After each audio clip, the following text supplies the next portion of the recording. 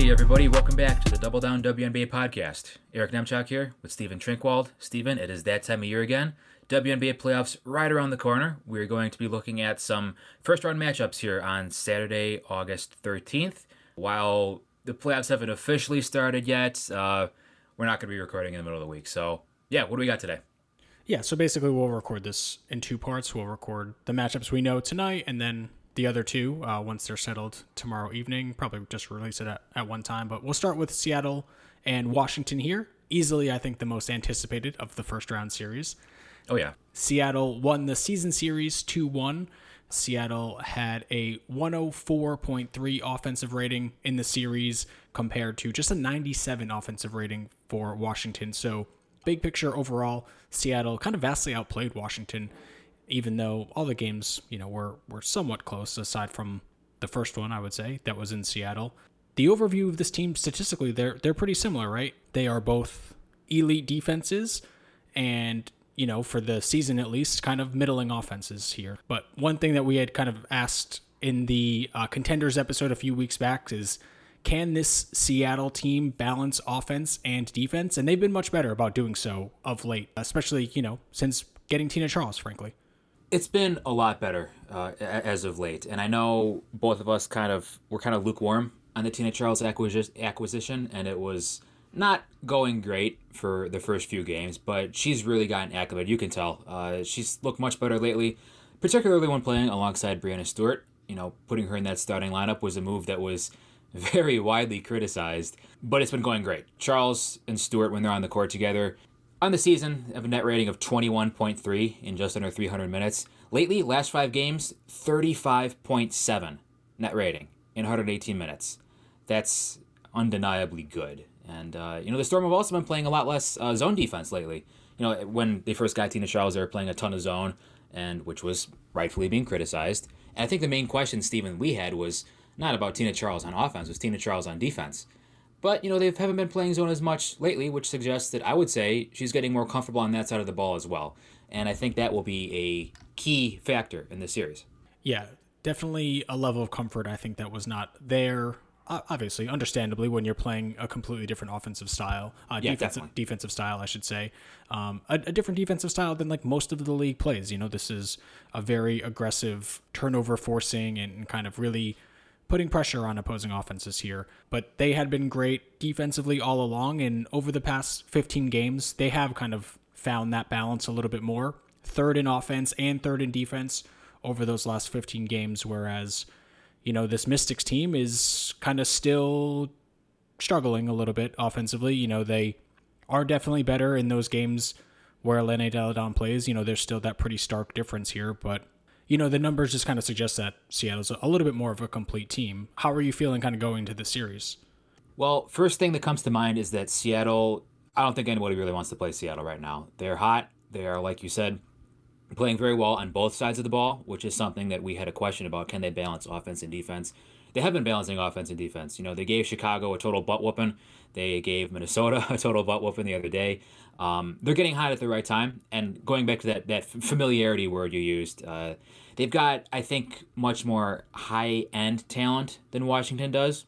And, the question about that is, are there going to be diminishing returns? And I think maybe at the start of the Tina Charles tenure in Seattle, there were some diminishing returns there. Not so anymore. They're playing much, much, much better as a unit. And it's just a lineup that, who do you defend and who do you not defend? I mean, we probably know who you don't defend, but you know what I'm saying? Like, they can hurt you in so many different ways. As you said, there are so many players in that lineup that can, quote unquote, get a bucket. And Washington just doesn't really have that, Well, let's get into it a little bit in terms of what are these teams going to do kind of to stop the other team offensively. When Seattle has the ball, and this I think we would agree is kind of a more balanced offense, they have more players that can kind of finish plays as well as create for themselves. I think that is a clear advantage over this Washington team in terms of Washington does not really have a lot of self-creators, although they do have some pretty good play finishers, and then obviously Elena Delle Donne. But other than that, it's looking a little bit tough. But for Washington, how are you going about kind of defending these folks in terms of like who you have matching up? Well, this is kind of the beauty of that Washington perimeter defense. They've been kind of putting out all three of their perimeter starters, Clark, Cloud, and Atkins, as all defense nominations. And I mean, I think each of them have a pretty good case. There's a lot of switchability there. Granted, Washington under Mike Tebow has always been a team that has liked switching on defense, but here you have three of the best defenders at their respective positions switching out there. So I don't think there's any wrong way for the Mystics to really approach this. Did you have something in mind? Yeah, I did a little bit. I think the way that I would kind of approach this is putting Alysha Clark, who I think is your slowest defender laterally, but definitely has experience guarding the point of attack, guarding point guards. I mean, she played with Sue Bird for a long time, and a player who you were often kind of hiding on the weakest option defensively. So Clark has a lot of experience just kind of guarding ones, and I don't really think of Sue Bird as a player that's going to like kill that matchup, really blow by Alysha Clark a ton or kind of overwhelm her with athleticism. She's not going to be putting any pressure on the rim. Yeah, exactly. And kind of taking advantage of, and I think Clark, like you're saying, has an all defense case, but is definitely, the least lateral of the three of these defenders that we're talking about. So I think Sue will probably face the weakest option that they have out there at all times, whether it's Clark or Shatori Walker-Kimbrough. I think I would go with Natasha Cloud as the primary assignment on Jewell Loyd, who is obviously, Seattle's go-to perimeter scorer. And Cloud, I think, has the strength to hang with Loyd, has the athleticism to hang with Loyd. And then Atkins, I think is probably the best help defending guard in the WNBA. And I think you want to put her on Gabby Williams and have her be the one that makes life tough for Brianna Stewart and Tina Charles and Jewell Loyd as a help defender, and, maybe pay a little bit less attention to Gabby Williams when she doesn't have the ball. Yeah, and that's what I was alluding to when I said earlier, you probably know who they're going to help off of or not really guard as closely on offense. So how about the front court defense? Because obviously Washington is going to have their hands full with Tina Charles and Brianna Stewart. I think Shakira Austin is a good defender, especially for a rookie. Elena Delle Donne is a good defender, relatively speaking. How do they match up there? I mean, what do you think? I think, conventional wisdom is you just kind of match straight up. I think Elena Delle Donne, I think she's better than capable. I think she's a good defender. And I think she's done a really good job on both Brianna Stewart and Tina Charles when they've been matched up in this series this season. So I guess my question is, is it worth putting Elena Delle Donne on Tina Charles, who has not really had too much success going at Elena Delle Donne this season? Most of her success comes against, Shakira Austin or Maisha Hines-Allen or Elizabeth Williams. So do you think it's worth putting Elena Delle Donne on Charles to just do what you can to take Charles out of the game, put your, no disrespect, but your inferior defender of the two in Austin and Delle Donne? That's probably maybe controversial to say that Austin is an inferior defender, but I think as just like a one-on-one defender, I think she probably is. So do you put your slightly worse defender on Brianna Stewart, but also focus more of your help attention, Atkins shading off of Gabby, Clark shading off of Sue Bird, or vice versa, and this team's guard depth can kind of rotate so quickly and so succinctly? Do you kind of put the one-on-one attention on Tina Charles because that's sort of the X factor in the series probably? Like, we know Brianna Stewart is just going to be, the best player in the league, so maybe focus your attention on her a little bit of a different way, or do you think it's probably makes just more sense to play Elena Delle Donne, on your best player, and then Tina Charles, who is maybe a little bit more, I don't want to say perimeter based than Stewie, obviously, but like her perimeter plays will come more as like spot ups, and Austin's maybe a little bit more laterally quick recovering out on those. The thing that I was thinking of when you were talking about that is, remember when we talked about Elena Delle Donne's defense, we were like, yeah, we think she's kind of underrated defensively, actually, but just not on the perimeter. I think when Brianna Stewart is on the perimeter, that's going to be a big problem for Washington because, Seattle loves to run that play where they get Stewart a three, like up around the top of the key, coming off screens, off the ball. And I'm not sure Delle Donne can hang with that. And Stewie is also one of the few bigs in the league that will like run an inverted pick and roll and kind of actually handle and initiate on the perimeter as well. Yes. So I don't think there's a perfect answer here. Of course, when you're going up against Brianna Stewart, there is never a perfect answer. I would honestly say play Tina Charles straight up, one-on-one. Saying like, make Tina Charles beat you, that's maybe a little bit of a cliche there because Tina Charles can beat you. I think what you really want is Tina Charles to be a jump shooter, because when she's really going to beat you is when she decides that she's going to just put you in the goal, because that's when she's absolutely at her best. And she can do that to, just about anybody on this squad, but I think she's going to have more success doing that against Austin if she decides to than she will against Delle Donne, who has a little bit more strength and obviously can just challenge vertically with her size and her length as well as any player in the league. And she's got the experience too. Delle Donne is a player who doesn't really foul that often, whereas Austin, I could see her getting into foul trouble in a high leverage situation like this. So that's another thing to keep in mind there, because if Austin gets in foul trouble, then you need to look at your bench. And Heinz Allen isn't going to be able to guard any of those players. I'm not sure if Elizabeth Williams is going to really play at all. I mean, the minutes distribution, Williams 6.9 minutes, Heinz Allen 17.3 minutes, Austin 23.9 minutes. That was in the season series between these two teams. So I wouldn't be surprised if Williams just falls out of the rotation completely. Yeah, like I said, I don't think there's really a perfect answer for this. But you're right. If Tina Charles becomes a spot-up jump shooter, yes, she has extended her range out to the three-point line, which is good. But where does that shot rank in Seattle's offensive hierarchy? You know what I mean? Is a Tina Charles spot-up three a shot that they're going to be hunting? I don't think so. And if it is, that's probably still a win for the Washington defense. I mean, she's more than capable of making that shot, but it definitely, I think, strikes both of us as one where, if she's taking a ton of those every single game, she'll probably win you a game doing that, and she'll probably lose you a game doing that. The shooting just kind of waxes and wanes like that. She's not a lights-out three-point shooter. You definitely, as an offense, kind of want her more on the inside and around the rim, and the three-point shot is more of like, okay, she can space when she doesn't have the ball, but it's not, it's not what you're hunting out as an offense for sure, I think. And again, is it really spacing? That's probably a shot that the defense is going to give her. Well, I mean, it's definitely spacing more than when it was Ezi Magbagur, right? Oh, yeah, of course, yeah. So to kind of take a little bit of a step back, is there anything that you would want to see from Gabby Williams offensively to maybe counteract Atkins being aggressively kind of helping off of her and focusing her defensive attention elsewhere, or whoever it may be? Well, a couple things. The first thing is what you would want to see from any player who's being basically ignored on the perimeter, and that's be active off the ball. Cut to the basket. Atkins, I mean, you said she's one of the best perimeter help defenders in the WNBA, so I don't think she's really going to get beat backdoor that often, but you need, if you're not being guarded on the perimeter, you need to find a way to contribute, to bend the defense, to make the defense worry about you, because let's be honest, the Mystics are not going to be worried when Gabby Williams has the basketball in her hands. They're going to want her to shoot it, and if she makes it, okay, she'll have to make it again and again and again. And the second thing I would say is get out in transition. Gabby Williams, she does present those transition strengths, the athleticism, a little bit of the passing ability out there, just the ability to create havoc. So I would say either cut without the ball, or not either, both of these things. She's going to have to both cut consistently, not just stand there out in the corner, and also turn defense into offense, which she's been really good at doing this season. And it really adds that extra dimension to this Seattle Storm success.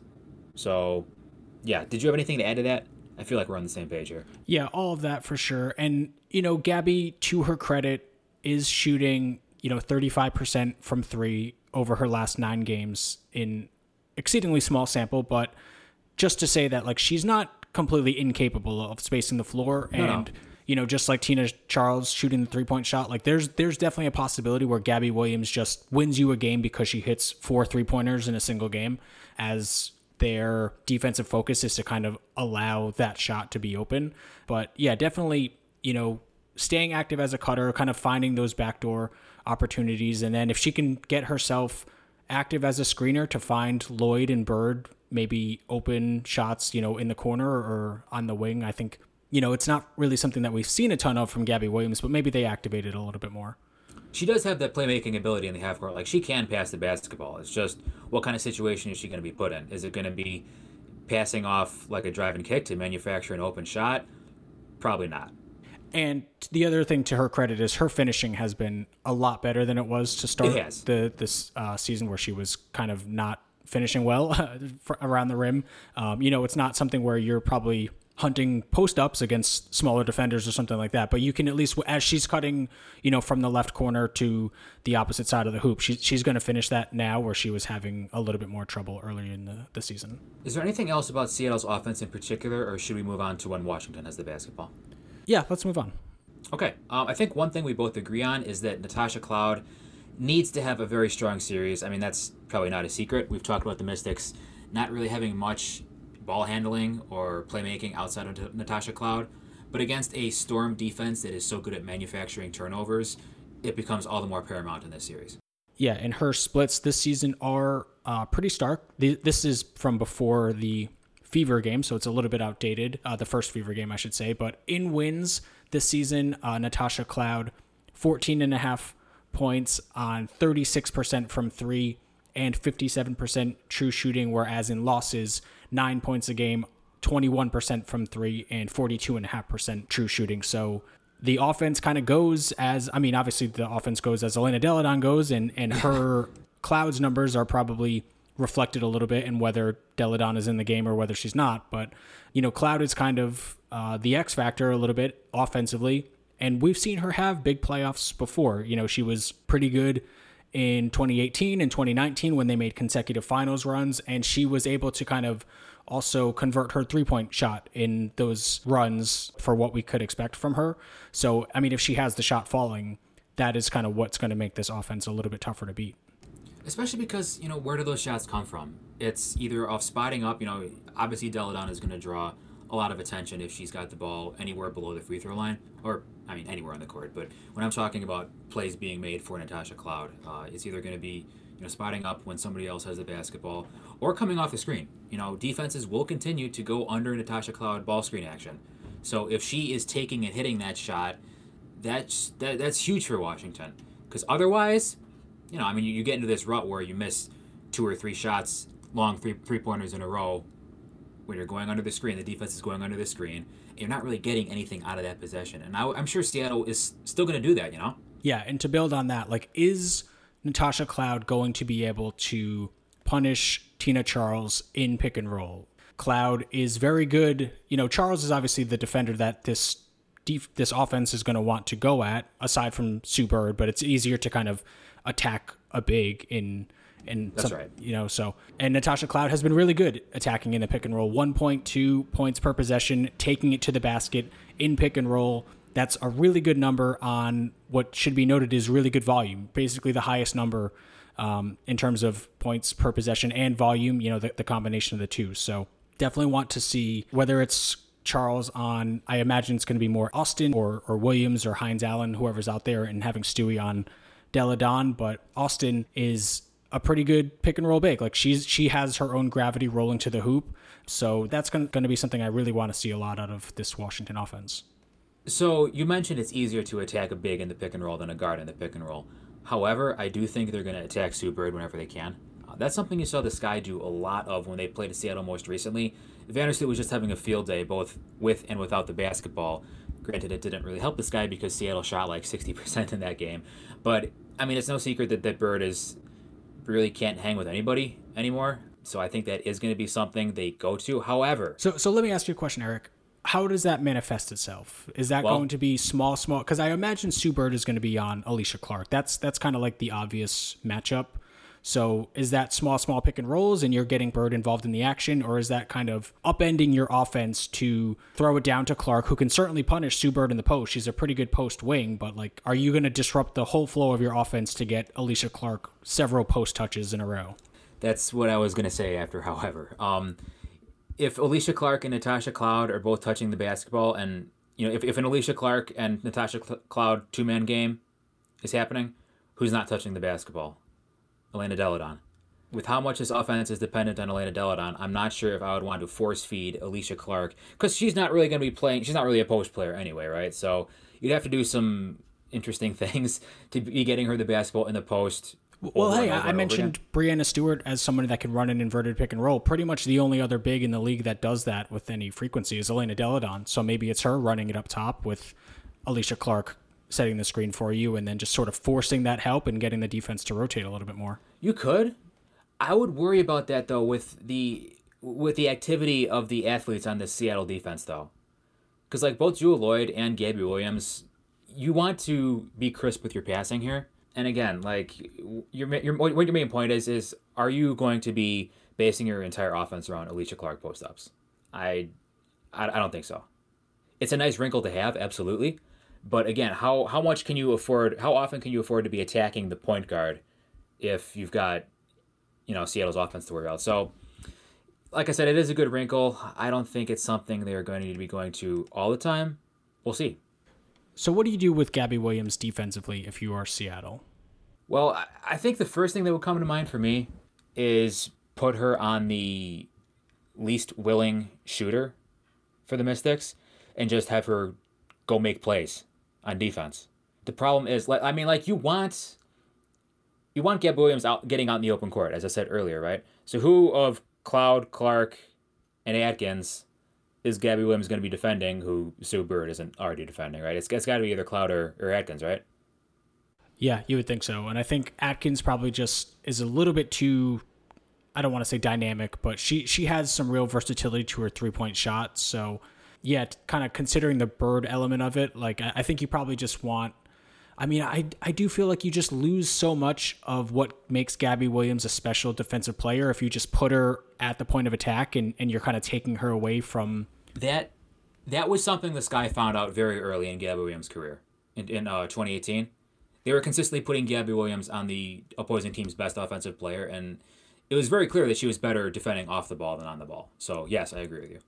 But then, yeah, that kind of leaves you with the dilemma of, having Sue Bird guard... Sue Bird guarding, a really strong, athletic point guard in Natasha Cloud, and we just talked about how the Cloud Austin pick and roll can really do some things. Well, it's really, really going to be able to do some things if that's Bird instead of Gabby Williams. So I think this is a little bit of a kind of a tough conundrum for Seattle here. I think, maybe ultimately you just make Gabby, or I shouldn't say make, you allow Gabby to do what she does best. And if Sue Bird is, kind of exploited at the point of attack, then, you let Natasha Cloud beat you. But hey, maybe Gabby Williams will be there and help defense. So is this a situation in which Seattle goes to Briann January more or no? At the expense of who? Bird. Sue Bird? Oh, man, I have a hard time seeing that just in terms of the franchise equity and also Briann January's unwillingness to be kind of an aggressive offensive player. That's right. I think maybe in one of these games, in one of these series, if Seattle makes a long run, there will be a Briann January offensive game where she is just pretty aggressive and makes things happen, but it's certainly not going to be, 2 games in a row in a playoff series by any means. I'm just curious because I think you could see it on both of these teams, actually, the backup point guard. We discussed earlier, is Rui Machida a playoff player for the Mystics? I think we both kind of said no, but this might be a matchup in which she's not horribly exploited because going up against Briann January, who probably isn't going to be shooting that often, and she's not going to be putting much pressure on the rim, the Mystics could probably get away with it for a little. And don't get me wrong, Natasha Cloud is going to be playing like 32, 34 minutes a game, maybe even more. But is Sue Bird going to be playing that often? So I don't know. Maybe I'm less convinced about how this series is going to go than I thought. But it's a 4-5. It's supposed to be the most competitive, right? Yeah. These are two great basketball teams. In terms of like the bigs for Washington, one thing I think we saw Seattle do a little bit against Vegas, which we were kind of talking about on the other side of the ball, is kind of cross-match their bigs a little bit. Charles was getting a lot of time guarding Asia Wilson and then giving the much superior help defender in Brianna Stewart the inferior offensive assignment to guard, whether that was Hamby or Kia Stokes, and, allowing Stewart to be a little bit more of a playmaker defensively. I think here, so much of what Washington is going to live by offensively revolves around Deladon, that it's probably not even worth the trade-off. Would you agree? So putting Deladon on... I'm sorry. Would you put Charles on Deladon so Stewart could be the help, a primary help defender? Because, if Stewart is guarding Elena Deladon, that's their whole offense. She's not going to be the... Yeah. In comparison there's nobody on Washington who's going to be nearly as dynamic as Asia Wilson is for Vegas. So I think you could probably get away with Charles on whoever is playing center for Washington, unless Washington goes really small for some reason and plays Deladon at the 5, but I don't think they will do that. And then along those same lines, like you get into how we talked about earlier about kind of baiting the other team in attacking a mismatch, but maybe attacking it a little too often. Like you don't want Shakira Austin, if you're the Mystics, to constantly be going at Tina Charles, right? At the expense of Deladon not taking a shot in the possession. So I agree with you. I think Brianna Stewart is more than capable of handling Deladon one-on-one. If there is a player in the league who I would say, okay, you need to guard Elena Deladon one-on-one, you're not getting any help, it's Brianna Stewart, right? She's got the length, she's got the athleticism, she's pretty good about defending without fouling. They match up very favorably. So, yes, I think that's what I would do. All right, what else should we hit on here before we move on to the other matchup? I just wanted to mention one thing. We brought this up briefly in our contending teams episode. Was that last episode or a couple episodes ago? Regardless. Yeah, that was the last one. Seattle's shot diet has not been terrific. They take the lowest frequency of shots at the rim of any team in the league. The Mystics allow the lowest frequency of shots at the rim of any team in the league. Seattle shoots more long twos. I mean, they're above average or maybe below average, depending on how you want to look at it. In terms of taking long twos, the Mystics allow the highest frequency of shots from long two. So I think, while Seattle has, like I said, would you agree that Seattle just has more high-end talent in the series? Yeah, I think undeniably. Sure. Yeah. So I think the opportunity here for Washington to kind of even that out is to play the percentages. Get Seattle to take shots that are low efficiency shots and, hope they miss. That's, they're playing the math game. That's what they've done all year. And they fielded the number one defense in the league in the regular season, right? So it was obviously working to some extent. So I could see like a long stretch of basketball where the Storm, they just get stuck in the mud. Jewel Lloyd, long two pull-ups early in the shot clock. Tina Charles spotting up from long two, which is a shot the defense will live with. Stuff like that. You know what I mean?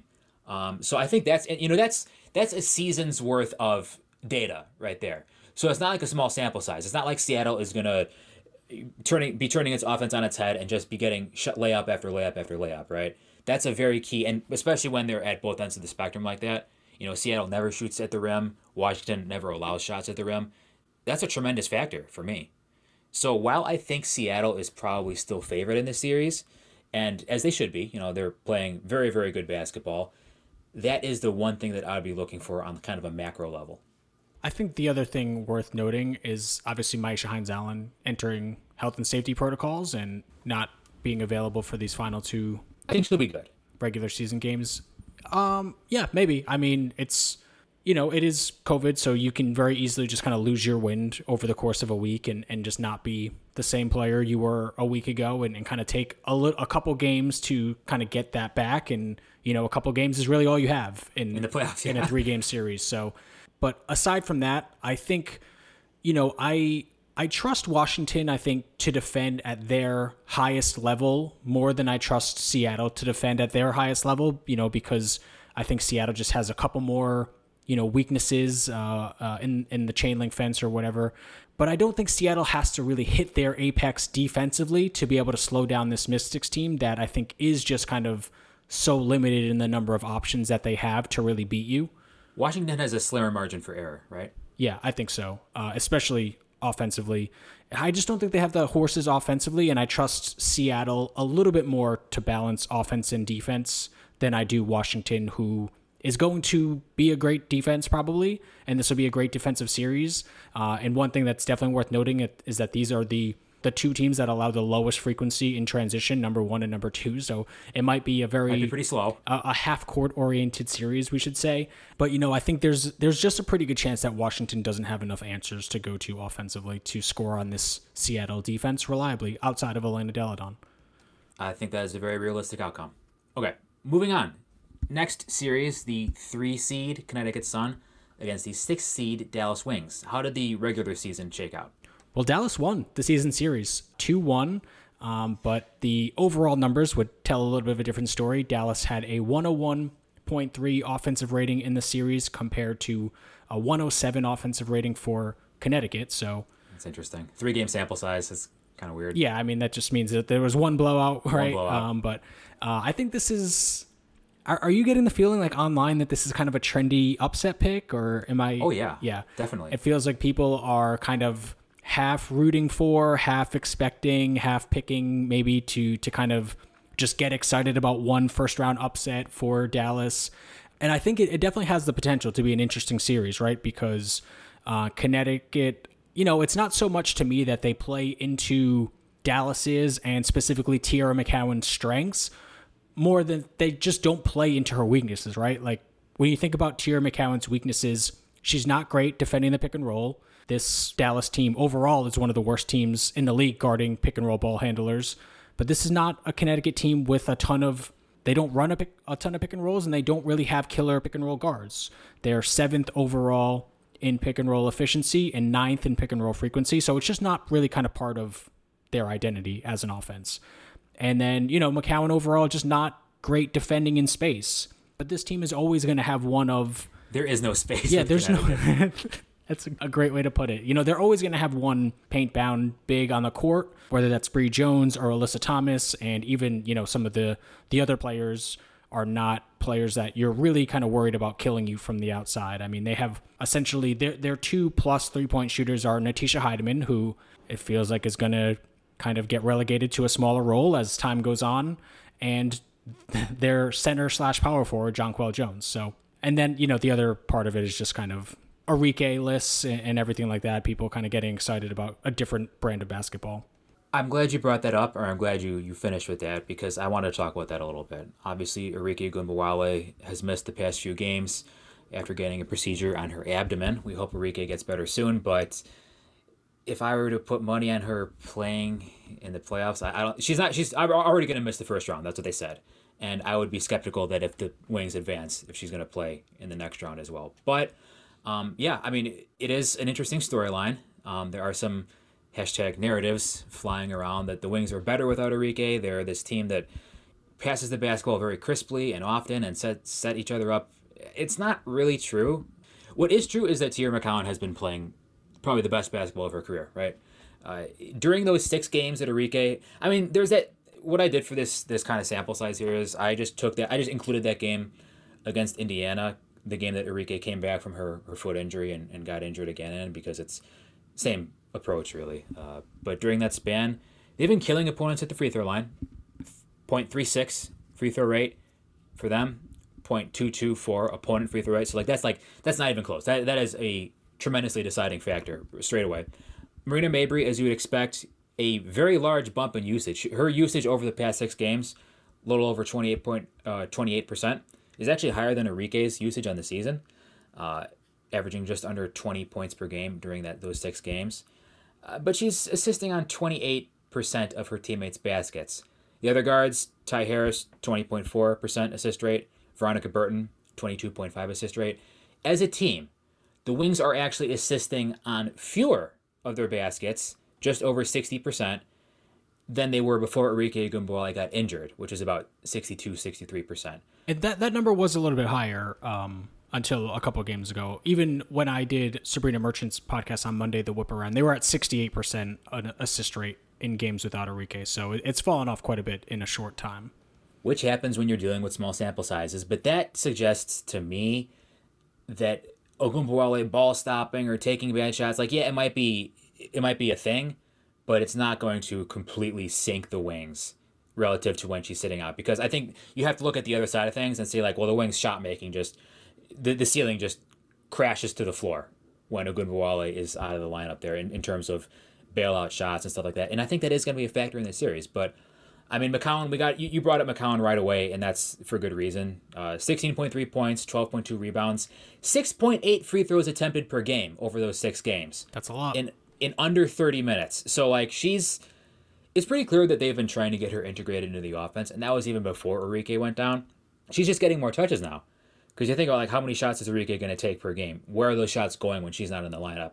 A big part of that is they're going to Teaira McCowan, and she is, of course, a high-efficiency offensive player, and that's manifesting in the numbers. And you have a couple more numbers on McCowan, right?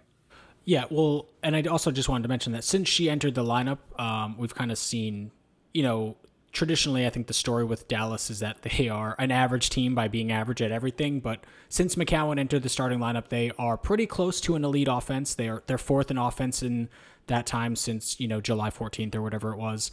And they are a bottom 2 defense. They're 11th in defense over that time. So they're winning by outscoring people. And a lot of that comes from Teaira McCowan. So can they outscore the Sun? Maybe. I don't really think so. I think one thing that, if you kind of want to build the case for it, which of course we're going to, because that's the kind of podcast we are. That's what we do. Yeah. The Sun are 10th in the league in points per possession in defending post-ups, a thing that Teaira McCowan does often and does pretty well. Brianna Jones, the player that you think is probably going to be the primary matchup guarding Teaira McCowan, if we know anything about Curt Miller. 1 point per possession allowed.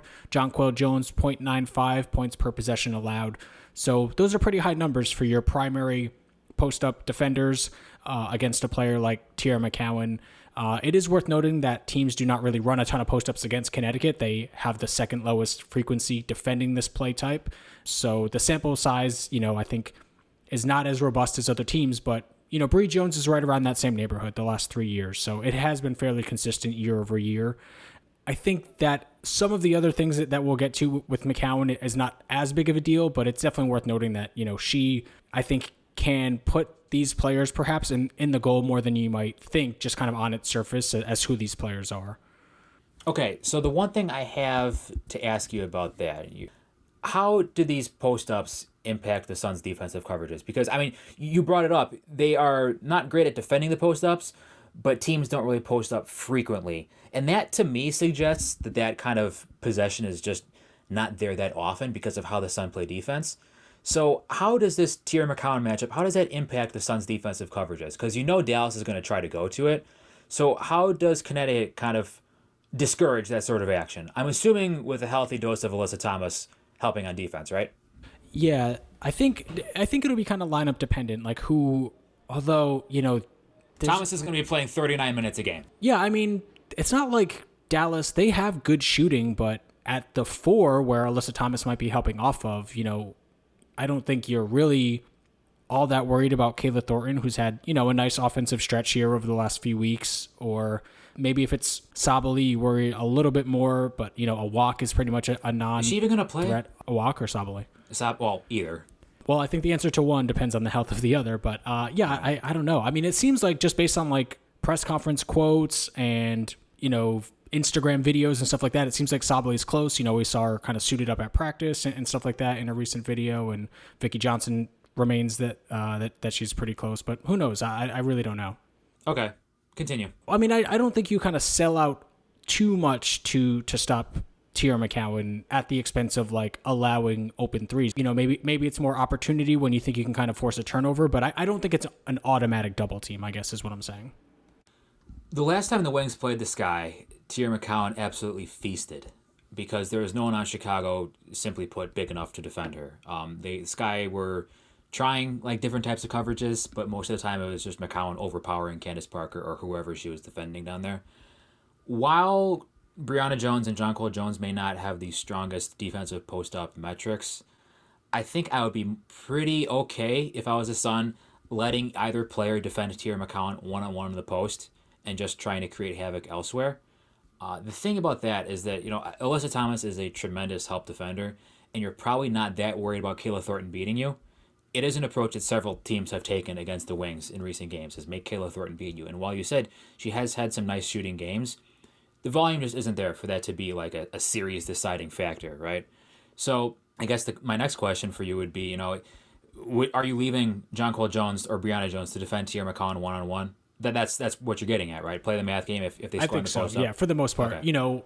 Have Alyssa Thomas kind of opportunity doubles when you are kind of just in the right spot and you can go after the ball. But I think for the most part you're going one-on-one. And I guess the flip side of that, if I'm Dallas, I want to mirror Teaira McCowan's minutes to Brianna Jones to the best you can. Like Brianna Jones is probably not going to be starting, so it might be a little bit hard to do this exactly, but like I don't really think I want any time at all where Brianna Jones is on the floor potentially going up against Izzy Harrison or Awak Queer. Like you kind of have to alter your rotations a little bit to make sure that McCowan is the one defending Bree Jones in the post and get your more versatile bigs, I think, in those kind of Alyssa Thomas, Jonquel Jones matchups.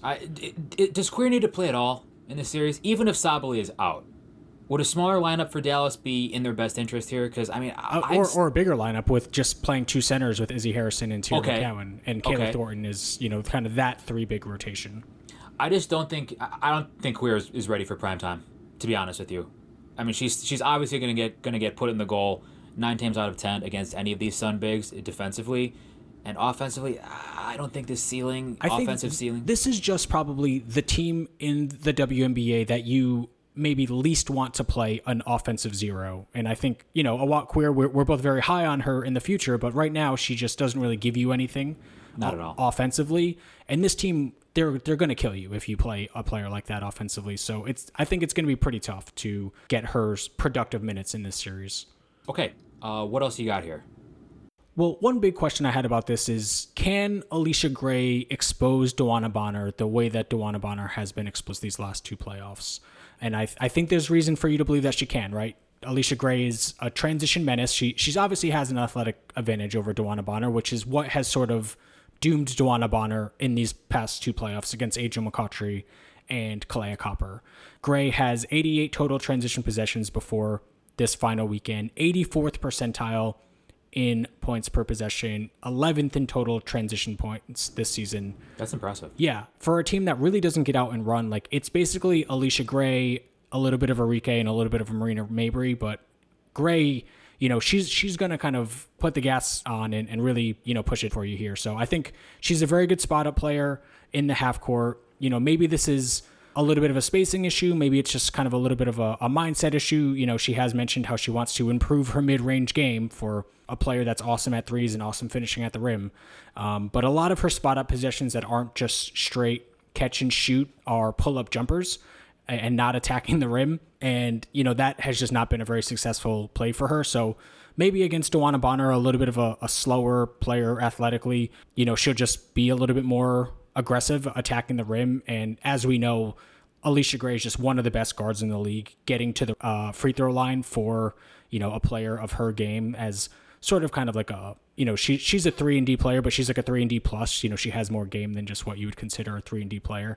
That's an important distinction. Yeah, but, she's a great free throw attempts guard in terms of getting to the line. Bonner loves to kind of commit very stupid fouls from time to time. I can see Allisha Gray like getting Bonner out of a game just from Bonner like grifting herself into a couple offensive fouls, and then Gray just like relentlessly attacking her hard in the open court and from her spot of positions as well. Or it doesn't even need to be grifting herself into offensive fouls. It could just be grifting herself into bad shots that aren't called as fouls. Yeah, exactly. Turning down an open layup to jump sideways into a defender, which we've seen many times. So many times. I think this is an advantage for them, the 3 position. I also think that Marina Mabrey is probably the single best guard in this series. Would you agree with that, with Arike not healthy, of course? Yeah, unless you consider Allisha Gray to be a guard, then it might be her. Yeah, I was thinking more of like a 1-2, I would say. Okay, yeah, like a primary ball handler. Yes, I agree. So, and I think she's in a good situation individually without Arike. Whether or not I think you think the team is better without Arike, I think Mabrey and Arike's games are similar enough that, they don't necessarily maximize each other, I would say. I think that's kind of fair to say. There's some overlap there for sure, yeah. And Mabrey, this is before the Phoenix game, but she was at over 22.5 points per game in the 4 games that Arike missed on 57% true shooting. Certainly pretty good, better than your typical Arike game. I think the thing you could say is that she's not so consistent and so undeniable that she's really going to she's not a sure thing to have like a dynamic series here. And, she'll probably have one really good game and one really bad game. And maybe that third game will kind of be the deciding factor here. But you don't you're not certain that Marina Mabrey is just going to be a force in the series. Even it's something you like to say is I could see her shooting them into a win. For any player you like to say that about, but she could be like a game-winning player. I don't know if she can be a series-winning player, if that makes sense. Yeah, no, I actually think that's a really great way to put it here. So you just look at that. They have the advantage at the 1, they have the advantage at the 3. Any given game, they could maybe have the advantage at the 5 with Tierra McCowan as well as she's playing. With how this team is constructed, what would you do defensively for Connecticut in the backcourt? That's a good question, because I don't think either of their starting guards are very good defenders. One thing that I have noticed about Natisha Hiedeman is that she just gets killed off the basketball. When teams run her through screens, she gets lost. She gets picked off on screens pretty easily. But then again, Courtney Williams has not had a good defensive season either. It's not like she can't defend. She just makes a lot of bad reads and bad decisions on defense. And that is an instance in which, someone like Alicia Gray will kill you. I think maybe if you've got two poor help defenders or two poor off-ball defenders at guard, there's no real favorable way to hide anybody, That's true. And I think Courtney Williams, I mean, they are both not great off-ball defenders. Courtney Williams is going to just play like a more undisciplined kind of gambling style, going for plays that aren't necessarily kind of high percentage plays defensively. So, but I do think, she's probably still a better on-ball defender than Natisha Hiedeman. So when you combine what I just said with Veronica Burton kind of being like a really low usage point guard and, having a pretty good floor game, but not really being involved in a lot of action once, she kind of dribbles the ball up and their good players get a little bit more involved. I think Courtney Williams, like if you just kind of say to her, don't worry about help, guard Marina Mabry, I feel like Marina Mabry is probably the type of player that rubs Courtney Williams the wrong way a little bit. And could very well be. She rubs a lot of players the wrong way. Yeah, but okay. Exactly. And this is, a player that used to be a pretty plus defensive player in Courtney Williams. So I think you stick her on Mabry as much as you can and Hiedeman on Veronica Burton. Like how much is Veronica Burton punishing Natisha Hiedeman for being a poor off-ball player? I'm not really sure. Yeah, you're right. The thing I want to know about that is what Marina Mabry is really good at is she's really good at leveraging her physicality and her size. She's a pretty beefy guard. She's like 5'11" with good strength at the position. I don't think either Williams or Hiedeman have like the strength and size to hang with her. Maybe I'm wrong, but I agree with your premise of putting the poorer off-ball defender on the less of a factor, however you want to say that, offensively. But that begs the question, who's going to be playing more, Burton or Ty Harris? Because I could see arguments in both ways. Well, what is the argument for Burton, do you think? Defense. Yeah, I think Ty Harris is a fine defensive player, but Burton is kind of like that special level of defensive player. What's that stat you cited? Like Burton is leading them in charges drawn in however many minutes.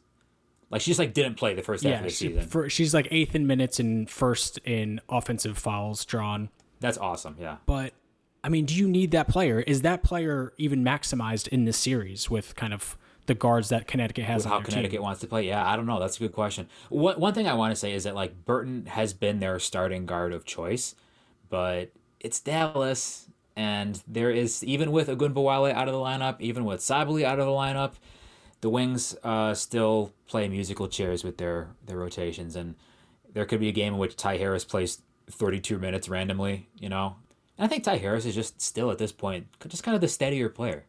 Maybe doesn't have the defensive potential, but she's also got, I think, a more complete offensive game than Burton does, and probably less likely to finish a possession poorly on offense than Burton. And I think less likely to probably just be completely ignored on the offensive end as well. Because she's a decent spot-up shooter, yeah. A decent spot-up shooter, can hit a pull-up. I mean, they're both pretty good, like assist-to-turnover players, but I think Harris is even still a little bit better there. Maybe Burton has, a little bit better of just like a floor game, when she doesn't have the ball and stuff like that, or just kind of running the offense. But, Ty Harris, I can easily see a world where Ty Harris is kind of the second guard, maybe not starting games, but playing more minutes than Burton and finishing games. Or if they just get totally wrecked in game one, I could see Vicki Johnson saying, okay, we're making a change in the starting lineup. Like either way, I agree. One thing I wanted to talk about a little bit is like Jonquel Jones. This feels like a series where Jonquel Jones just gets kind of marginalized by Curt Miller because Dallas has McCowan and they want kind of the bigger, stronger player in Bree Jones out there. Jonquel did play the least in terms of total minutes, which is, kind of noisy, I think, in the 3 regular season games. But, we've talked about Alyssa Thomas is probably not going to see too much of the bench. And Curt really goes matchup based on Jonquel and Brianna Jones. So before I go on, is this like a realistic vision that I have here? Can you see, or am I totally way off, you think? See, I don't know. Like, I would want to try Jonquel on McCowan because I think defending her with length, how many other players has McCowan gone against who have the length to at least bother her? Like, Jonquel isn't as strong as Brianna, but she's a lot taller and longer. So maybe if Brianna Jones is just not tall enough to defend, maybe they try Jonquel and just, play straight up defense, leave her. Like, okay, so I'll put it this way. Who would you rather have defending McCowan one-on-one? I mean, now that you said it, there aren't a lot of players that can just contest where McCowan releases the ball like Jonquel Jones does. Because if you're playing McCowan one-on-one, that opens up so much other stuff. Like, there aren't many teams that have the luxury of doing that. You know what I'm saying? And I don't think Teaira McCowan, this is a player that gets to the line a ton, right? I don't think that kind of worries you as much in most circumstances for a couple of different reasons. One is that, if she was maybe like a 70% free throw shooter, I think she's maximizing those possessions more than currently under 60%. But also, Connecticut has two capable centers. Like, you don't really worry about if Jonquel Jones picks up 3 fouls in the first half, or if Brianna Jones picks up 3 fouls in the first half, because you have the other one to capably. They're both pretty good two-way players. Like, they're not going to kill you on either end. So I don't think McCowan really kind of presents all the advantages of like a typical Teaira McCowan series, or what would be a Teaira McCowan series in that way. And the other thing is obviously just like Brianna Jones plays to Teaira McCowan's strengths defensively more than Jonquel Jones does.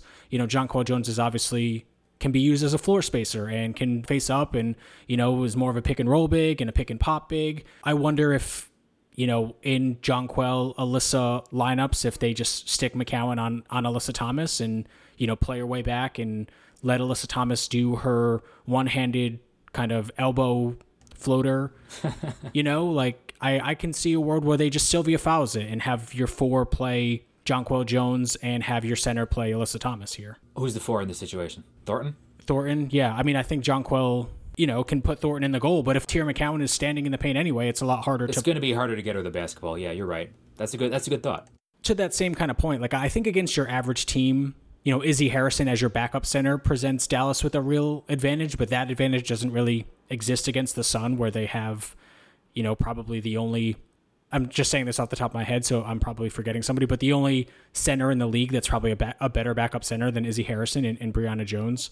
So, just what is typically an advantage for this team, I think is not necessarily going to be an advantage for this team. I mean, I think Izzy Harrison still presents a couple individual advantages, but it's not something that you're going to be overhauling everything to take advantage of. Like you have here, Izzy maybe using her quickness to beat. Which Jones were you talking about here? Brianna or Jonquel? I think. Yeah. Okay, Brianna, yeah, okay, that I could see. But, like, you're not going to be hunting Izzy Harrison shots one-on-one against the reigning MVP, Jonquel Jones, right? You're right. The depth of the Sun front court here, while we talk about, like, okay, it's hard to maximize both players at the same time, it's really going to be an advantage for them in this series, I think. So overall, I think we can probably wrap up with this one. I kind of get why people are talking themselves into an upset here. Connecticut is not that exciting of a team. Dallas has been playing well. We love addition by subtraction story in sports. I did say that I think Marina Mabrey is the best guard in this series. I don't necessarily think she'll be at a transcendent level. Alicia Gray, I do think, is a lot better than DeWanna Bonner. But other than that, I think this Dallas team has a lot of places that you just don't have to worry about. Maybe the one blessing for Dallas without Arike and Satu Sabally, 2 extremely exciting players, is that they have finally just settled into a rotation and they're not playing 11 players every single quarter or whatever. But, I just think Dallas, they allow the second highest proportion of opponents' possessions in transition. There's just no way they're going to be able to slow down Alyssa Thomas in transition, unless this is going to be an Alyssa Thomas series. I can just feel it. Yeah, unless their offense is just completely unstoppable, Alyssa Thomas is just, and Connecticut in general is just going to, have their way in transition.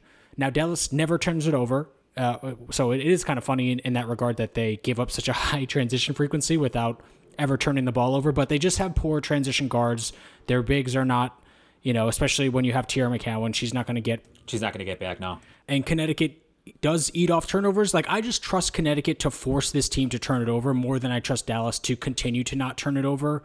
And, Connecticut's just going to run off all their misses anyway. So, and then, I just think they have, even if, you don't love the total roster construction of this team, like, I still just think they have more playoff players than Dallas has. Here's the thing. I'm going to use this again. I'm going to recycle my thought from Seattle and Washington. I think Dallas just has such a slim margin for error in this series for several reasons you already stated, but I'm going to add a couple of things here. Teaira McCowan, thing about her is she's improved at this, but she still has trouble staying out of foul trouble, right?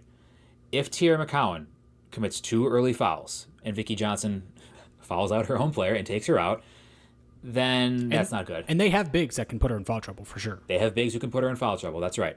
If Marina Mabrey goes 2 for 12 shooting from the floor, then they're in trouble. You need both of those players to really be playing at their best in order for the Wings to win this series. And while they have been playing, I think here's the kicker here.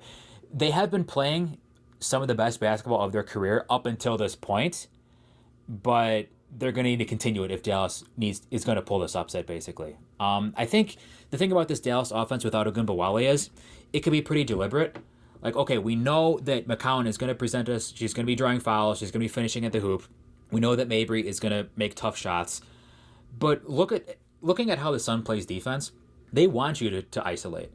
They want the ball to stick on one side of the floor. They want you to run slow offense because that's when they can really load up, force those turnovers, force bad shots, and then, of course, get out in transition there.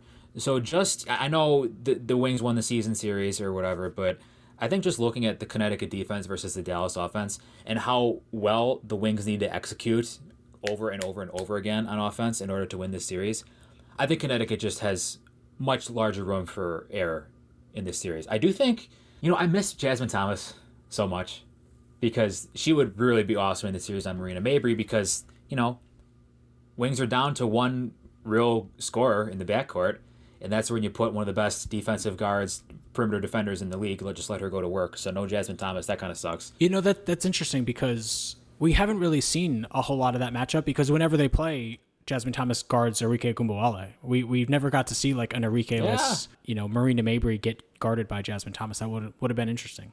It would have been interesting, but alas, I think this is just a series in which they're going to miss Ogunbowale's bailout shot making as well as transition play. Because like you said, there's no way the Wings can hang in transition with the Sun, especially when one of the most effective transition players in the league in Ogunbowale is on the bench. You mentioned Dallas has the best guard in this series. That may be true, but Connecticut has the best big in this series. They may have the best 3 bigs in this series. That's an advantage you got to weigh as well.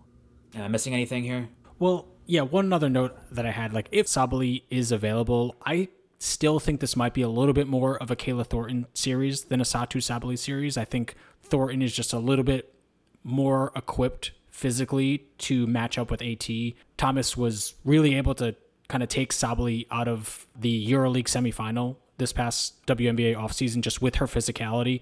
And Sabally, she brings probably more floor spacing and more shooting and more kind of dynamic play off the dribble, but I think especially with Vicki Johnson and kind of the way she wants to coach, it is going to lean a little bit more towards kind of tough defense. She's also missed a dozen straight games now with a foot injury, right? Sunday will be her 13th consecutive game missed with an ankle injury. After Eric, I'm not sure if you knew this, but she was actually put back in the game after she was initially... I was waiting for you to bring that up. I was waiting for you to do that. But my point being, is she going to be thrown into a high leverage situation against a very physical team when she's missed that many consecutive games? I just don't see that happening. Well, you know what I think. What do you think? Save her for the Fenerbahce season. Okay, we will talk to you on the other side of the break when we know who's going to be playing who. So thank you for listening to the first part of this episode. Talk to you in a second. And welcome back. We jumped 24 hours into the future after all the playoff seeds have been decided after a pretty chaotic final day of action here, Stephen. The 2 and 7 matchup coming down to the last few games. It's going to be the Chicago Sky and the New York Liberty. Yeah, pretty remarkable just how many teams that didn't really have anything to play for still gave it their all today, or in some cases didn't give it their all and still came out on top. In the case of your Chicago Sky, Eric, not playing their players big minutes, but still were able to handle Phoenix pretty comfortably. But let's get into this Sky Liberty matchup, 2 teams that each of us are pretty familiar with. The Sky won the season series against New York 3-1.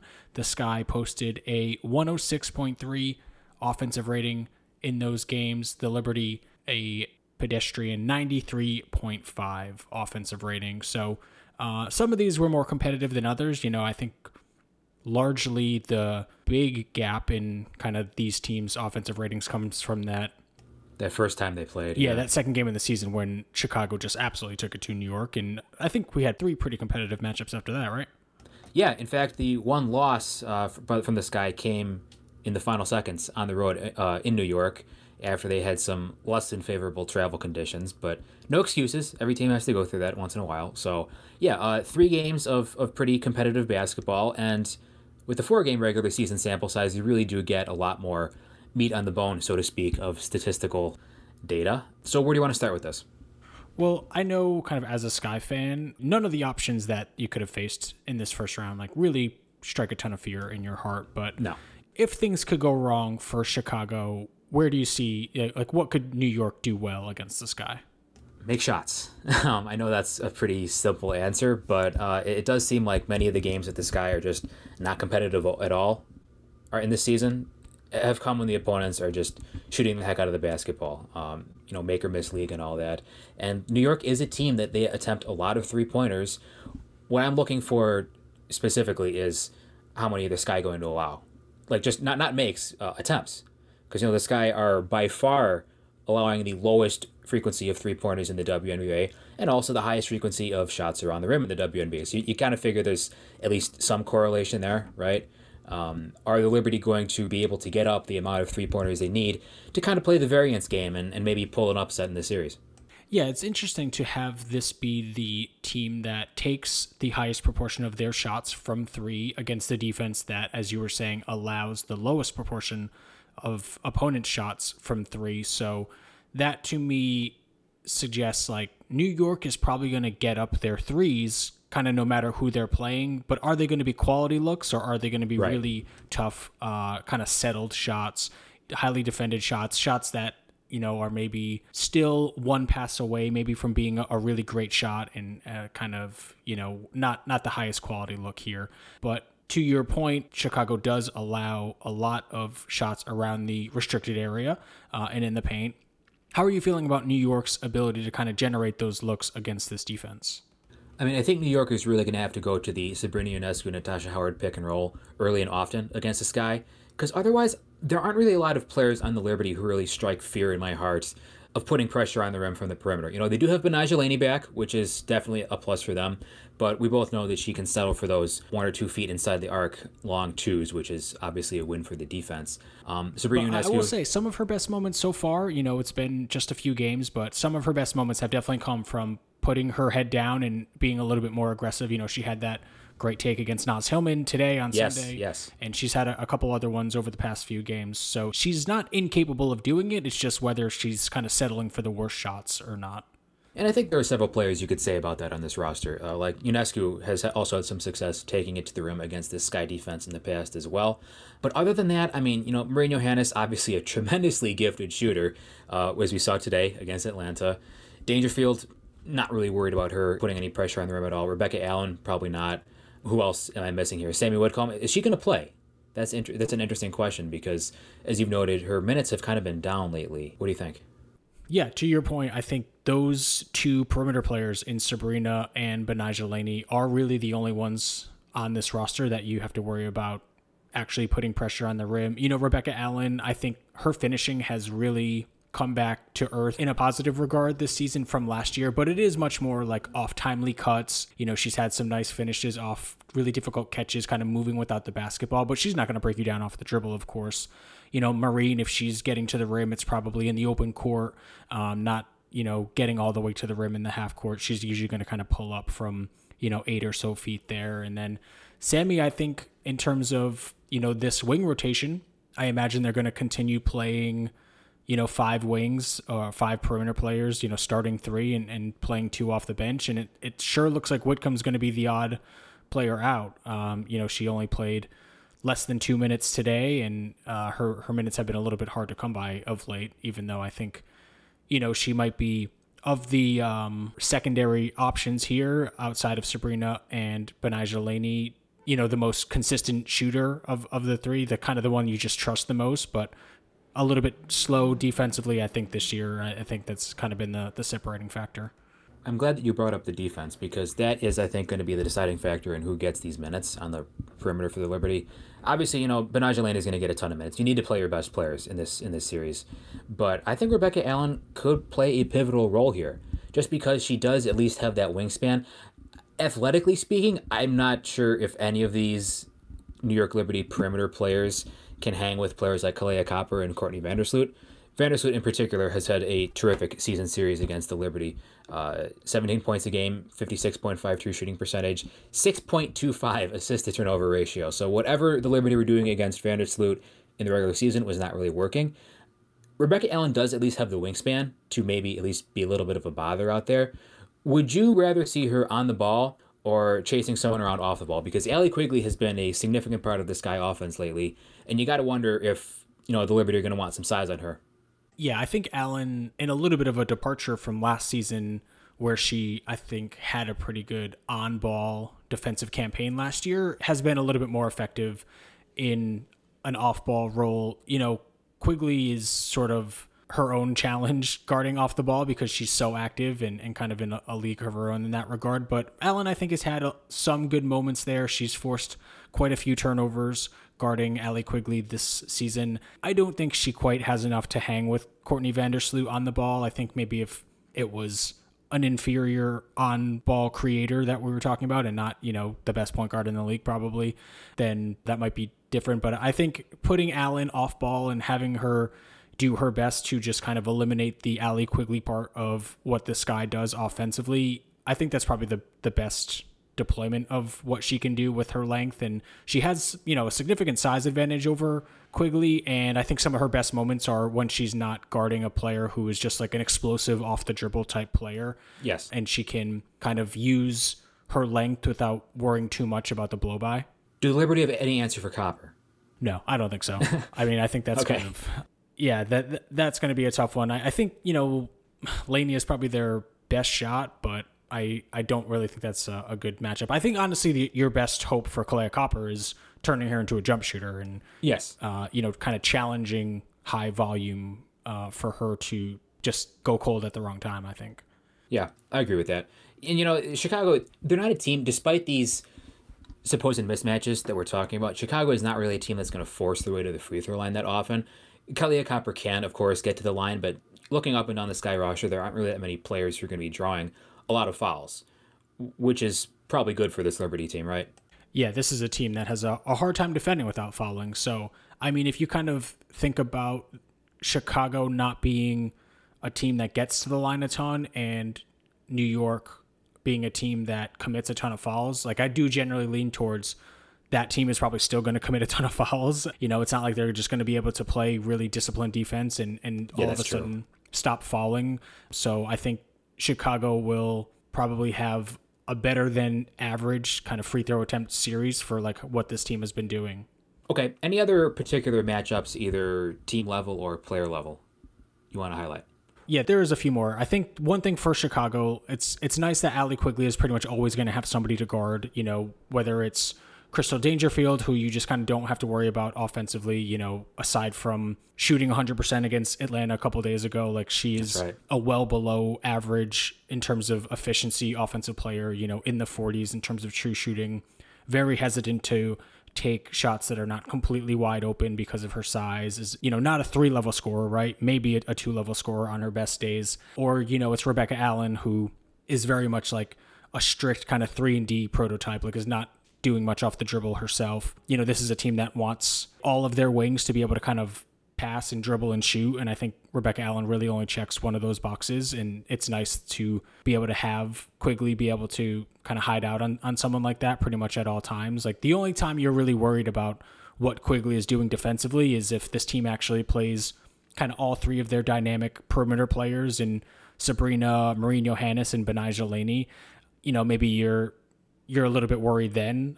Well, even if that happens, Quigley is still going to have somebody on the team is still going to have to guard Quigley on the other end, right? Yeah, and that's none of those three options I think are really going to do a great job of chasing her around screens. So, okay, so I think we're anticipating a big Allie Quigley series here. But in that regard, it's interesting looking at the Sky's perspective, at least from the rotation, because the rotation is pretty set. It's the Liberty who have these questions about, well, who's going to be a good matchup against who. I still like the 3-guard lineup that New York was rolling out, but with Laney's return, I don't think that's going to be a thing. And Sandy Brondello really seems hell-bent on this Dangerfield-Ionescu backcourt. Do you think that's a good idea? No, I don't really. I think Dangerfield is probably New York's best option to guard Courtney Vandersloot. Would you agree or disagree with that? I don't know. She's just so small. She is small, but she's had some really good on-ball stretches, I think. Yeah, she can stay with Vandersloot off the dribble. It's just a matter of getting overpowered once she gets beneath the free throw line. Yeah, that's. But I think she's better than, say, Sabrina Ionescu would be.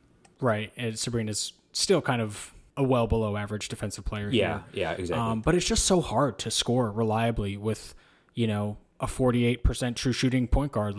It just kind of makes things, especially one that's very hesitant and not, high usage, and one that is a little bit reluctant as a spot up player unless they are just absolutely wide open. So, Dangerfield will probably still get the start, but I think one thing that you can kind of look at in the positive is that since Betnijah Laney has returned, which I think, is a small sample size, but a representative one of kind of what this team looks like when it's whole. Marine Johannes is second in minutes on this team since that point. So I think they are going to play, Dangerfield will probably get the start. She'll probably play a second stint in each half. But I think and I hope you can still kind of expect a heavy dose of Marine Johannes off the bench, alongside Sabrina and Betnijah Laney. I would hope so. I really want to see Marine Johannes play in person again. She's so exciting. I do think we need to touch on Natasha Howard's potential impact, though, because this is their supermax player. And like I said, I think New York's best shot to at least put up efficient offensive performances in this series is going to be Natasha Howard pick and rolls. Are they going to be able to kind of focus on that? Or are we going to be turning Natasha Howard into a spot-up player? Because I think that's what Chicago is going to want to do, right? So how do you kind of, as a Sky fan, want to see them guard Natasha Howard in terms of just schematically or personnel-wise? To me, it seems like that would be a Candace Parker matchup, I agree. Yeah. I agree. I'm not worried about Candace Parker being overpowered by Howard. I'm not worried about Candace Parker getting into foul trouble against Howard. I think rebounding-wise, that's a decent matchup for Parker as well. And, you think about Natasha Howard, a lot of her offensive game is dependent on making a lot of moves.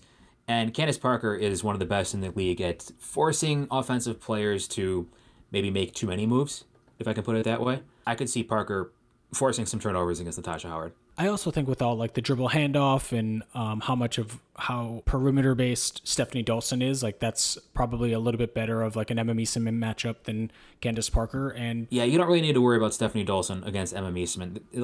What advantage does she have against Meesseman? Right, exactly. Pretty much, I would say none. So yeah, put your best defensive player on, kind of this team's X factor here offensively for Natasha Howard. I'm going to recycle this stat from my podcast appearance with Sabrina Merchant about a week ago when this came out, that Natasha Howard is shooting 64% in the paint in Liberty wins and 48% in the paint in Liberty losses. So when she is able to, and a lot of that I think really does kind of have to do with, is she being used as a pick and roll player and can just catch and lay up? Or does she have to, make a dribble move or two or try to post up or something like that, where she's just not that effective because, she does have really poor hands. She does have really poor handle. And Parker is one of the smartest defensive players out there. She's going to punish those kind of little weaknesses you have in your game. Plus, I think the Chicago Bigs are just generally worse at defending the pick and roll than they are post-ups. The synergy stats do bear that out. But, also, if you're in the pick and roll, there's a better chance of the ball moving around. If Natasha Howard is posting up, you're probably not sending a double at her unless it's to force her making a bad decision, which I guess that is possible too. But again, I would very much trust Candace Parker defending a post-up against Natasha Howard rather than having to defend her in space. Because if there is one thing Howard still has, it's the explosion at the rim, off the dribble, in the pick and roll. But if she's spotting up from behind the perimeter or posting up trying to manufacture a shot, you saw it the last time these two teams played, right, at Chicago. Natasha Howard missing a lot of shots around the rim against, guards. She couldn't finish over Courtney Vandersloot several times. She's just going to have to play better. It's simple as that. Yeah, she had that 7 turnover game against the Sky. Yes, yes. A lot of that is putting the ball on the floor. And Sandy Brondello has actually come out and said this. Like, someone asked her, I forget who it was, so I apologize, but someone asked her about Natasha Howard's, she had that hot streak there where she had a few really good games in a row, and Brondello straight up said, she's not dribbling.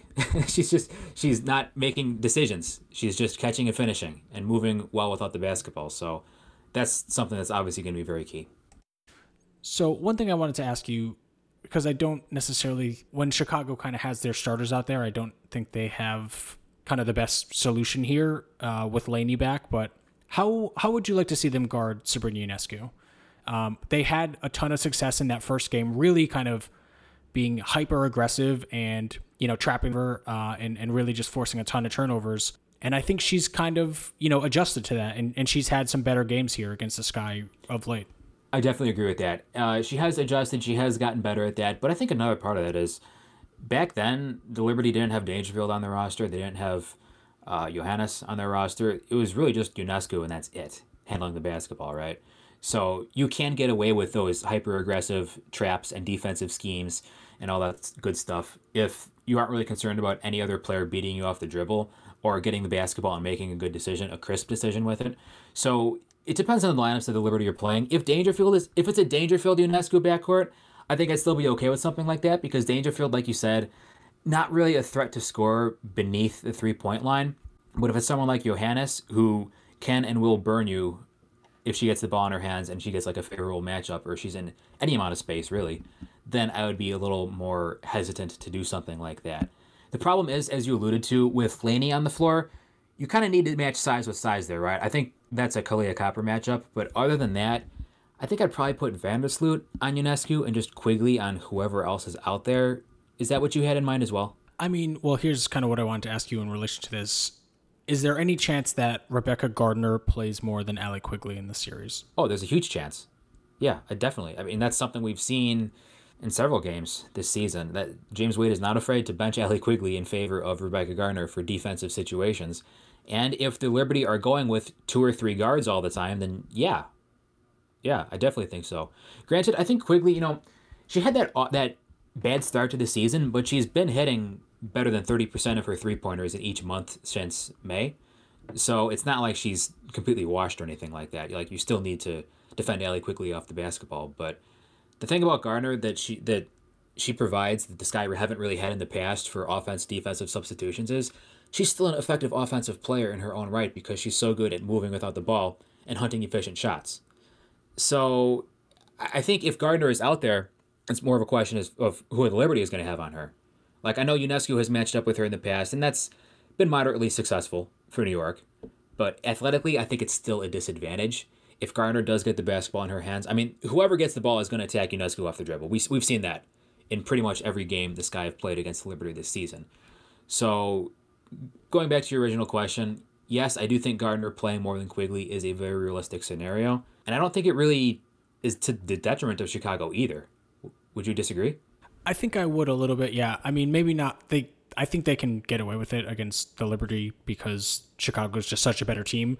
But once you start getting to the highest levels here, I do think, you're going to need Quigley's offense. Oh, yes, of course. No, I was talking just this particular matchup. Yeah. Then, I would agree that, they can probably play Gardner, 25 to 15 type level minutes. I mean, it probably won't be quite that because obviously they'll play together a little bit too. But, 25 to 20, something along those lines, Gardner to Quigley minutes here. But yeah, I could definitely see a world where because this team is just a little bit more dynamic in the backcourt than they were, just a few weeks ago and a few months ago, even, before Johannes finally came over, that Chicago leans a little bit more defense just to slow them down here. One other thing I wanted to ask you about how New York can maybe handle their rotations.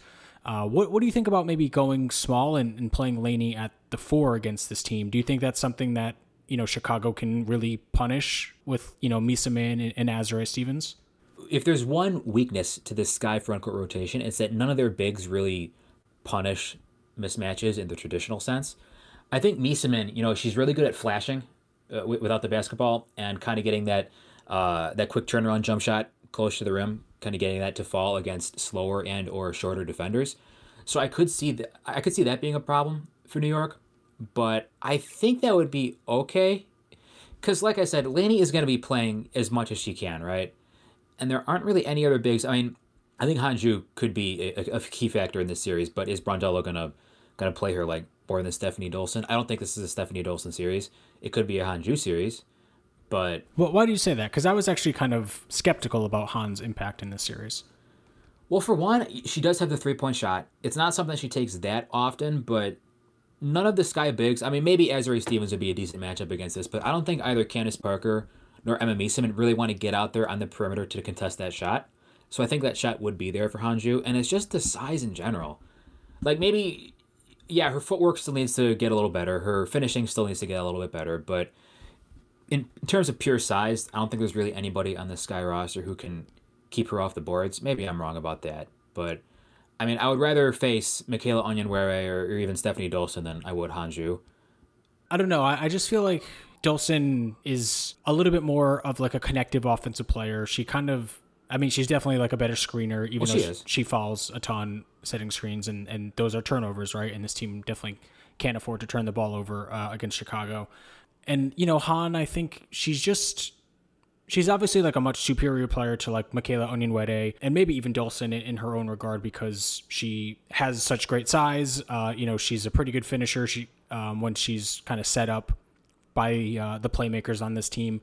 I just don't think she's really going to bring the physicality here. She has such a long way to go defensively. As much as, you know, she's been a revelation and much, much better than I thought she was going to be after only seeing her as like a 19-year-old in this league 3 years ago or whatever. But her being a threat from three, I think, is important. And even just like the mid-range shot. And she's just much more willing to take open looks than Steph Dolson, who is kind of always looking for that next connective pass, maybe even at the detriment of some open looks herself. But of course, you know, when she's shooting, she has been extremely efficient this season. So I don't know. I think I might have a little bit more confidence in Dolson than you, but I still think that this is probably going to be a series where we see Laney at the 4, maybe more than either Han or Onyenwere. You know, I think I like her maybe a little bit more defensively against their bigs than trying to hang with a Kalea Copper. Like, I'm just not sure that she kind of has that lateral quickness there yet, you know, kind of still returning from her injury. And like any additional wing you have in this rotation by sliding Laney to the 4 is going to be an upgrade in terms of productivity over Han or Onyenwere, I think. Yeah, I agree. I'm not sure if is Onyenwere going to play at all. I wouldn't be surprised if she doesn't. I mean, you know, she does bring some pretty specific things. She's fairly athletic for her position. She can give you kind of one easy transition look per game by just like running the floor hard.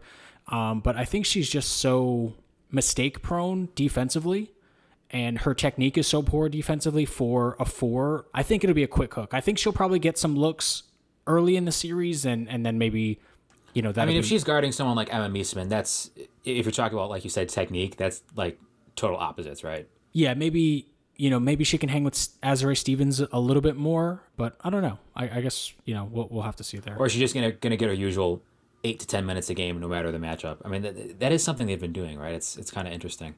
Any other particular matchups you want to talk about here, or any other stats? Well, I mean, it definitely is worth pointing out that this Liberty team is the worst team in the league defending both pick and roll ball handlers and the worst team in the league defending pick and roll rollers. So that is not very encouraging if you are playing Courtney Vandersloot. The Sky are 3rd in the league in points per possession out of the pick and roll. So that is pretty tough. Your weakness kind of directly lines up with this team's strength. So we've been kind of talking mostly, you know, Liberty here because they're the ones that are going to have to kind of bring their A game to win this series. But, you know, well, like I said, the Sky's rotation is set. Like, you know what Chicago is going to want to do. Yeah, exactly. They're going to play exactly who's been playing. You know, they've been pretty much playing since they've kind of had their whole team here. So I do wonder if Chicago does go into the post a little bit more against New York because neither of New York's bigs can really defend post-ups at all. Natasha Howard is in the 7th percentile league-wide defending post-ups at over 1.25 per possession. That's, you know, the highest number of any starting big in the league. Dolson's in the 28th percentile, also over a point per possession. So, you know, Chicago is not a team that really posts up a ton. And you mentioned how they don't just like attack bad post-up or favorable, I should say, attack favorable post-up matchups a lot. But, with this team being kind of so poor at it and not only undersized probably, but also a team that just like they're going to put you on the line if you do that, if you do dump it down into the post, because neither one of these bigs can defend without fouling in the post. That is a good point, and it's a good question. I'm not going to put it past this team to attack a matchup that they like. They're very much a feel-it-out kind of team, kind of offense. With the level of playmaking that they have, I wouldn't be surprised if they at least run some stuff going to the rim for Emma Meeseman or Candace Parker. I mean, at the end of that game in New York, where the Sky very nearly pulled it out, their go-to play to try to win the game was a Candace Parker post-up that she barely missed. Defended very well by Michaela Onyenwere, by the way. But that is a good question. That is something to watch for. But at the same time, can they still win this series without really taking advantage of that? I think so. Yeah, definitely. I mean, it's not like this is something they need to exploit in order to win this series. Like, they can just keep playing how they have been playing the entire season and still be the better team than New York. So, is there any chance that New York upsets the Sky? No. I mean, there's no chance that they win 2 out of 3 games. But I think they could take a game and make it and force it to go back to New York. I think that's definitely possible. I mean, this team is a team that just lives on variance, right? They take the most 3-pointers in the league. They hit close to 40% of them in wins. They hit under 30% of them in losses. That's pretty much mirrored by Sabrina Ionescu's numbers shooting threes. It's mirrored by Rebecca Allen's numbers shooting threes. Maureen Johannes, her last 4 games, 19 points, 13 points, 0 points, 18 points. And those are all, those 3 good games are kind of all, they sparked this offense largely like in the first half when they really had trouble getting going. So when you have just like these high variance players, all you need is, Sabrina is definitely liable to go, 7 for 12 from 3 in a game or 1 for 12 from 3 in a game. Like, she's that type of shooter. Like, this team is not average because they're middle of the road every night. They're average because sometimes they're really good and they hit a ton of shots, and sometimes they're really, really terrible. Okay, so Chicago fans need to hope that the Liberty are on the terrible end of that spectrum for 2 out of 3 games of this series. Okay, should we move on here to the final first-round matchup, the Aces and the Mercury? Yeah, man, this one's just kind of a bummer. This is not, about. Yeah, it's a bummer for sure. Vegas won the season series 3-0. They had a 117.3 offensive rating in the series. Phoenix had a 98 offensive rating for the series. And, just to do a little table setting for this Phoenix team, obviously very shorthanded. Diana Taurasi has missed the last few games with a quad injury. She has not officially been ruled out of the playoffs, but was ruled out of the regular season, probably a week or so ago now. I don't think she's going to play. Yeah, it doesn't seem like she's going to play, but she was not ruled out at the time that she was ruled out of the regular season. It was kind of a, we'll answer that question when we get there type of thing. Skylar Diggins-Smith has missed the last few games of the regular season as well with personal reasons. It's unclear whether she'll return for the playoffs. Again, I don't think she's going to play either. Seems unlikely either will play. Yeah. And, maybe if this Phoenix team had both of those players, this would be an interesting matchup on paper because, again, of Phoenix's Liberty-esque high variance and taking a ton of threes, and Diana Taurasi being a pretty productive player in wins and a very unproductive player in losses. And of course, Skylar Diggins-Smith, had the potential to kind of be the best player on the floor in any game against any opponent, but this Phoenix team doesn't really have that anymore. They don't really have anything. It really, really stinks how, and you can also throw in Brittany Griner's very unfortunate situation over in Russia. Free BG. What does Phoenix have that can give them an advantage in this series? Virtually nothing. Like, you look at this game against Chicago that they just played to close the regular season. They were playing some lineups with players who were, they're replacement level players, right? Hardship contracts everywhere, 7-day contracts everywhere. And it's just like, and then you look at Vegas on the other hand, who probably has more juice, quote unquote, than any other team in the WNBA right now. There's not really much here to talk about, is there? No, maybe you can just say, the We're still going to get up a lot of threes. The novelty of Phoenix running their zone, Vegas, no team really kind of sees a lot of zone. I don't really consider Vegas a team that's going to struggle a ton against the zone because they have so many dribble penetration options. They have, their kind of mid-post hub of the offense in A'ja Wilson, so I don't consider that really a serious debilitator for this Vegas offense, but they are still going to fire away because it's really all they can do as an offense. I mean, there's just not like a single spot in this rotation, I don't think, where Phoenix has a better player or a favorable matchup compared to Vegas. The only thing I can think of is Sophie Cunningham at the 4, just bombing away some three-pointers, because Dearica Hamby is out, and she is a very switchable player. So it's like, what does Vegas do there? Because they're going to try to adjust to that somehow. You probably don't want A'ja Wilson defending on the perimeter because that's going to take away her defensive gifts in the paint. Well, I think what you probably do there, at least for me, is you have A'ja Wilson guard Brianna Turner, who's going to be kind of mostly involved in any of their kind of pick and roll actions and stuff like that. And maybe one thing you could say for Phoenix is that Brianna Turner has played A'ja Wilson pretty well. Played her pretty well in last year's playoffs. That's a decent matchup. Obviously, she's not a better player than A'ja Wilson, but it's at least a matchup that you feel like you're not going to get completely overwhelmed in. But for Vegas and Cunningham at the 4, like I think this team starts Jenny Sims, who has not really been able to do anything offensively. Like maybe that's kind of just the player that you still treat Sophie Cunningham as a wing. You have her guarded by a wing, and you put one of your bigs on Jenny Sims and say, all right, Jenny Sims, you have, you've barely played in the WNBA in a rotation up until Skylar Diggins-Smith, had to leave the team for personal reasons. So you be the one that beat us in this 3-game playoff series. I was going to suggest going back to A'ja Wilson at the 5. I mean, this is something they've been hesitant. Does that include like starting Raquana Williams and playing Jackie Young at the 4? I mean, it could. I mean, I guess the thing about that is the Aces just have never done that up until now.